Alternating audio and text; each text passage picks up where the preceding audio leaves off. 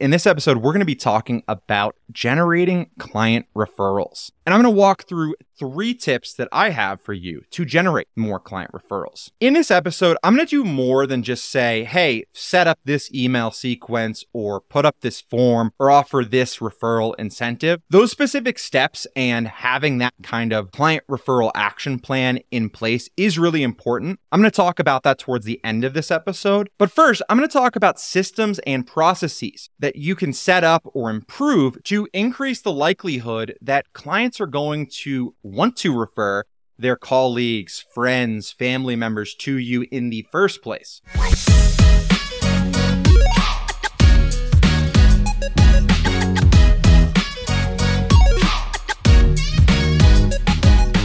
Happy Thursday, everybody, and welcome back to Designing Growth. This is your host, Sam Chlebowski, joining you for another episode. Hope everybody out there is having a great week. As for me and the rest of my team here at Motion.io, things are just rocking and rolling. Yesterday, I was joking with my 2 co-founders, Perry and Zach. It kind of felt like the first day of school, which was an experience that I haven't had since being in college. And the reason why it felt like that is yesterday was the first official day in our new office together. It was an absolute blast, even for somebody who is admittedly pretty pro remote work. I found so much value in being able to sit side by side and have like these impromptu conversations about the product, about what we're building, and new features that we want to prioritize. I liked it so much. I had initially even said I would be in about once a week, and already this week I'm going to be going in 3 times. And honestly, I would probably be in more than that if my podcasting setup, the video setup that I use for also recording our YouTube videos wasn't here in my home. But I mean, maybe I'll even see, maybe there's something I can set up in our office as well. So that's been really fun for us. Apart from that, we have a ton of new features, new improvements we've made to the Motion.io product itself over the past couple of weeks. The last episode I recorded, number 52, goes into detail about those updates. And I'll also be publishing our full October release notes on Friday in case you don't want to listen to that whole episode. For this episode, we are going to switch gears back to the normal sort of content of this show. And that is providing tips, strategies, and advice for growing your creative or service-based business. If you are new to the show, I would say maybe about 75% of our episodes, I feature guests, most often owners of businesses that they have started and either successfully scaled and exited, or they're still in the process of growing, but they've gone through a lot of that early stage work to build up their business to where it is now. And I will pick their brain to get their insights on how they were able to do that. But I have some stories and some advice of my own. Having helped to scale a marketing agency with my now co-founder, Perry, from about 250 clients to 5,000 clients before we exited that business in 2020. In this episode, I want to drill into one specific strategy of how you can generate more clients. This strategy that I'm going to talk about is honestly one of my all-time favorites just because I've seen how well it can work. And depending on where you are within your business, there can be really simple things that you can do to get clients from this strategy that are a relatively light lift, meaning they don't require a ton of extra work, as long as you have a plan in place and know the steps that you should take. And a lot of times it's way less risky than spending money trying out digital advertising, and a lot of times less time consuming than building out a full SEO strategy, where you got to produce a ton of content just to make these incremental improvements in the search rankings. By the way, not saying that that's not important. I'm just saying that this strategy can often work faster and is a little bit easier. So without further ado, we're going to be talking about generating client referrals. And I'm going to walk through 3 tips that I have for you to generate more client referrals. In this episode, I'm going to do more than just say, hey, set up this email sequence or put up this form or offer this referral incentive. Those specific steps and having that kind of client referral action plan in place is really important. I'm going to talk about that towards the end of this episode. But first, I'm going to talk about systems and processes that you can set up or improve to increase the likelihood that clients are going to want to refer their colleagues, friends, family members to you in the first place. And with that said, let's kick it off with tip number 1 for generating more client referrals. And that is better setting client expectations. This idea of setting client expectations can be a little bit nebulous. It's like, what does that mean? And honestly, it can mean a lot of different things for a lot of different types of businesses. So I will clarify that when I'm talking about client expectations here, I'm going to be talking about service-based businesses or creative businesses that do any type of work with clients. The work has kind of a longer process, and maybe that's a week, maybe that's several months, maybe it's a year or more, but it's all tied to some kind of service offering and more than just a product that you are selling that's kind of a one-off purchase. The importance of setting client expectations was something that admittedly took me a little while to learn. I didn't immediately see the value in it until I learned the bad things that can happen when you aren't setting client expectations. And the reason why this idea of setting client expectations is so important in the first place is that if clients feel surprised by the fact that you don't offer something, or they are frustrated by how long it is taking you to fulfill some element of the work that they've hired you for, it's really going to impact that client's willingness to refer other people to you. But on the flip side, if clients know exactly what to expect going in, they're happier as the project goes along. At some point during that project, or even at the end of it, is going to become a no-brainer for them. The first thing that I'll say is be crystal clear on your pricing and what services you do and do not offer. This tip is going to apply to whether you have your pricing listed directly on your website and it's very clear packages with all of the things that you do clearly outlined, or you're doing custom proposals that are a different price each time depending on the client and what they need. However you set it up, I think it's really important to be in tune with how clients understand your services. And so one of the best things that I think you can do here is that whenever you are speaking with a client or even a potential client, and a question comes up about your pricing or the services that you offer, they ask, hey, do you provide this as a part of this package? Or could you go into detail about what you do as a part of this specific thing that you say that you're offering? Make a note of those things. You can keep it short and sweet. Just write, client had a question about this thing. And then what you can do is compile all of these questions into a pricing and services FAQ doc. Because from my experience, there will be times, especially early on, where you get questions from clients or potential clients that you haven't had to answer yet. At some point, you have to start being prepared to have the answers to these questions up front. Because when you do, it's going to remove friction and ultimately help you close clients faster.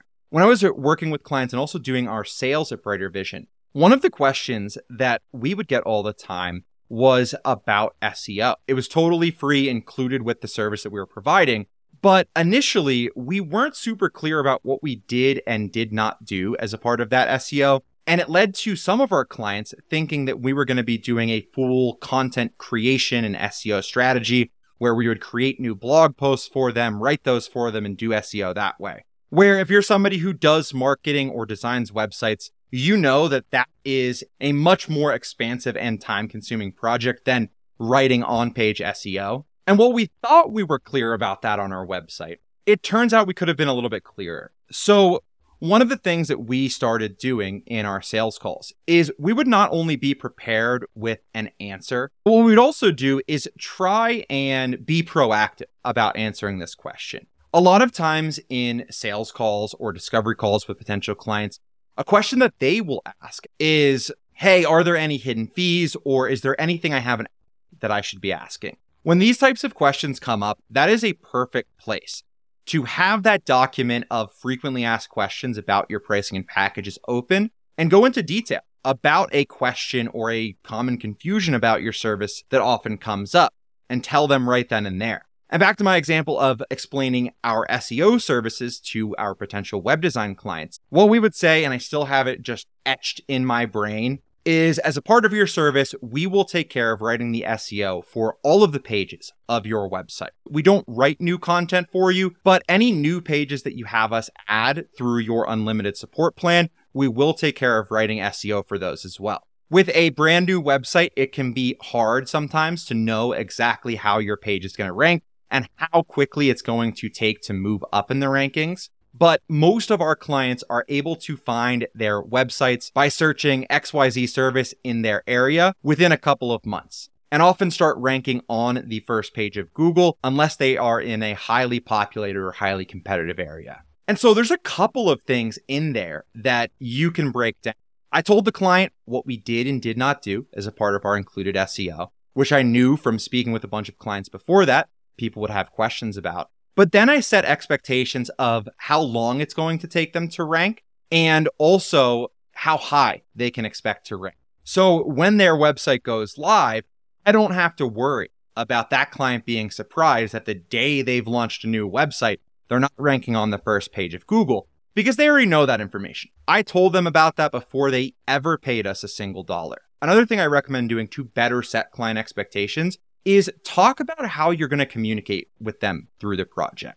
Answer questions like, can they schedule a meeting with you whenever they want? Or are your meetings on a basically set schedule where stage 1 of a project is complete, you have a meeting. After stage 2, you have another meeting, et cetera, as well as how long after they reach out to you can they expect a response. And then you can also go into details about how you communicate. If you are somebody who texts your clients exclusively, tell them that. If you do email and don't do live calls, tell them that. And if you do a combination of any number of these things, also tell them that. I think not explaining how you're going to communicate with the client throughout the project is a big mistake. And it's often one that I see newer business owners make because it seems obvious. It's like, oh, duh. Well, I'll just email them when I need to email them. I'll schedule an appointment when I need to schedule an appointment with them. But it's often not so obvious to the client. And by not communicating these things up front and setting that expectation can lead to really frustrated clients. For example, let's say that you do live meetings and live consultations with your clients whenever they want, but you don't offer phone support. If you don't clarify that for the client, you are almost certainly going to have clients that are going to try and call you expecting to be able to meet with you right away when you are in another meeting. Whereas if you instead said to your client before they ever even started working with you, hey, by the way, we are able to chat live anytime that you want, but in order for me to attend to the other clients I'm working with, I do need you to schedule that using my online calendar software. Additionally, if it's urgent, you can always send me an email. I respond to every single email within 1 business day. And if you put urgent in the subject line, I will prioritize that email and respond to it as quickly as I possibly can. And you can see in that example, I didn't just say, hey, don't call me, I'm never going to pick up. I instead said, hey, we can talk whenever you want. You just have to schedule that first. And I also gave them an option for if urgent things come up related to being crystal clear about the services you do and do not provide and how you'll communicate with clients. If you do offer ongoing support, make sure you explain how clients get that support, how quickly they can expect a response, and what kind of things that you do or do not do as a part of that support. For an example, if you had a digital advertising company, you do the initial campaign setup, and then you provide ongoing support to tweak their existing campaigns. If you don't clarify specifically what you do and do not do as a part of that support package, it could be very likely that clients think, hey, after my campaign goes live, I can just pay this monthly support fee and this digital marketing agency will create entirely new campaigns anytime I want. Where in reality, if they want that, they have to pay an additional fee for it. I would be crystal clear with my clients before they sign anything or make a payment that you can tweak things like the targeting settings of their campaigns, but you'll only create entirely new campaigns if they're willing to pay this additional fee. And with that, my final piece of advice for how you can set better client expectations is to make sure your clients know what they are responsible and the things that they need to do at every stage within a project in order for that project to move forward. And the reason why I say that this is so important, there are a lot of times for many service-based businesses where client projects get delayed through no fault of the owner or anybody on their team who's working on that project, but rather you're just waiting for a client to approve something, send you something, fill out this form that you need. And even though you're following up a bunch of times, the client still gets frustrated that the project in their mind is behind schedule. When in reality, it had nothing to do with you and your ability to meet deadlines. but rather them not providing the things that you need and you trying to chase them down for those things. And the best way that you can avoid this happening and avoid frustration down the road leads perfectly into my second tip that's going to help you generate more client referrals, which is to improve your onboarding process. And I'll say first that I view onboarding as the most important part of your process. And the reason why I think that onboarding is so important, even more important than deliverables you end up sending them or ongoing work you end up doing for them, is that onboarding provides your best opportunity to set the tone for that project and delight your client early on. Because after you spend the time speaking with the client, creating a proposal for them, doing discovery, learning about their business, when that client agrees to work with you and they are willing to pay you for the services that you're providing them because they're excited about them. And onboarding is your chance to keep that excitement going and reassure that client right then and there that hiring you and working with you is going to be a worthwhile investment. And the best way that you can do that is as soon as they sign that contract or make that first payment, your client has a clear understanding of what's needed for them for work to kick off.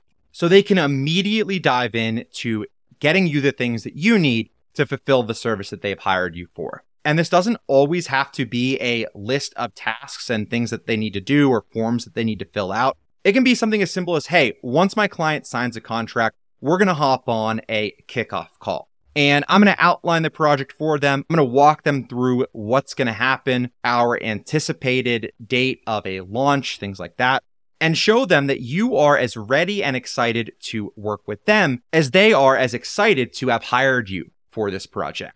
On the flip side, if your client signs up or signs a contract and there's nothing that needs to be done, they don't get any sort of welcome email, or they only have maybe some rough idea of when the project is going to start, that can really allow the doubt to creep in and clients questioning like, oh no, is this going to be worth the money? It seems like this person, this business doesn't really have things together. Like they really weren't prepared for me. And when that happens, it sets the tone for the rest of your time working together, where clients might doubt the things that you are doing. They might check in constantly because they're worried they're not getting the value for the services that they've paid you for. And you can see right there of why onboarding is so important. As for improving your onboarding, there's a couple things that I think that any type of service-based business should be doing to have a really professional, really buttoned up onboarding experience for their clients. It all starts with documentation. So if you haven't done this already or you don't have a clearly defined onboarding process, my suggestion for you is map that out and be specific. Create a document, a spreadsheet, a flow chart, whatever you want to do, but clearly map out, okay, a client agrees to work with me. What happens immediately after that point? Start from that moment and write down, okay, person said that they're interested in working with me. Here are the things that I do after that point until work kicks off. So, for example, the things that I would look at documenting there is, okay, they've said they want to work with me. And in my business, I send a proposal that they have to view and accept before they can sign a contract and make a payment. On this document or this flow chart that you create, write down, okay, here's the tool that I use to send that proposal. Here's how long it's good for if there's any type of expiration date. And then here's when I follow up if they don't end up accepting that. And here's how often I follow up. When that proposal is signed, I then send them a contract. Okay. Same thing. Write down what tool you use to send that contract. If you don't have an easy way for them to sign their proposal and their contract, you'd probably want to look into getting some kind of tool that can help you with that and make sure it's virtual. Because let's face it, having to print something, sign it, scan it, and send it back, that is so 1990, like it's time to step into 2023. And then after that contract is signed and it's time for them to make their payment or enter their credit card information, clearly outline where they go to make that payment, what tool they use, and what happens after they make that payment. And what I would also do as a part of this onboarding process that you are getting down on paper is also pay attention to when you're communicating things to the client. So for example, something that I really like to do and I see a lot of value in is as soon as a client makes that payment, send them an email welcoming them to the project, Show them that you are just as excited for work to begin as they are to have hired you for that work, and provide a brief explanation of what's going to happen next and what they can expect. That step is something that seems small, but I got to say, it's oftentimes something that I see is the number one creator of happy clients, especially early on. So within this fictional onboarding flow that I'm documenting, so far I have the proposal and how they accept that proposal, what tool I use, as well as how they sign the contract, how they make their payments, or enter their credit card number. And then also I've documented what kind of welcome information that I am going to prepare them with. On the same document, you should be understanding how you get the information that you need from clients for that work to kick off.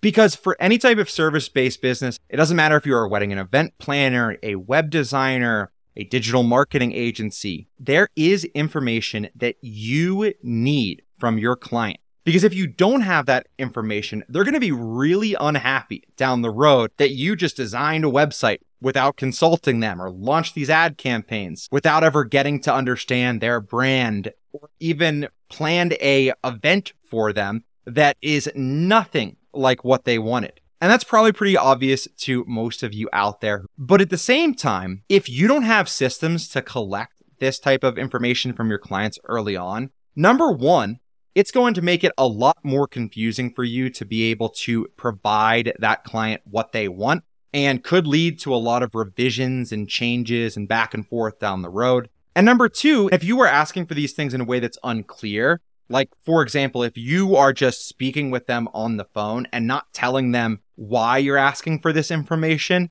they might not even know that the things that you are asking them for are going to impact the project later down the road. And if your client is unhappy with the work that you've done down the road, and it's different from what they had initially envisioned, the fault, in my opinion, is going to be because of your onboarding experience. You weren't clear of what you needed and why you needed it. And so one of the ways that I think that you can avoid this, creating specific action items for your client to provide these types of things that you need and explain what you need them for. A couple of examples of this can include a really high quality onboarding form. On this onboarding form, you can ask them to tell you about their business, what their goals for the project, and even provide you inspiration for what they want out of the project. In the case of a web design business, that could be things like, hey, send me a couple of websites that you like. Or for a brand redesign project, that could be, send me some brands that you really admire. But if you are asking those types of things in an onboarding form, be very clear that, hey, this is not what your final product is going to look like, but it does help me get a sense of what you're looking for. If you need their brand assets for a new website, make sure you tell them that, hey, I can't start designing the site until I have these things, so please send them my way. Otherwise, we'll be behind schedule. And as with everything else on this onboarding flow that I'm describing the process of documenting, make sure you have a crystal clear idea of what tools that they are using for these different things. For your onboarding form, are they submitting a form on their website? Are you sending them a Google form? Are you including this form as a part of something like a Dubsado workflow? Make a note of that. And the same with uploading files. Are you using Google Drive for this? Do you expect them to send it via email to you? And how do you know when these things are completed so that you can move on to the next stage? At Brighter Vision, which was that web design agency I've mentioned earlier in this episode and a couple times in this podcast, we were onboarding at one point upwards of 400 clients in a single month. It was really important that we'd clearly defined our onboarding process in this same type of way early on, but also that we continue to improve it. Because when you work with that many clients, you start to see cracks. We actually ended up building a very automated and streamlined system that would walk a client through. Okay, here's what happens when they officially sign up. They enter their credit card number. They're enrolled in our monthly plan. We went super deep with it and we said, here are the emails that we send them. Here's when they can expect a call with their lead designer.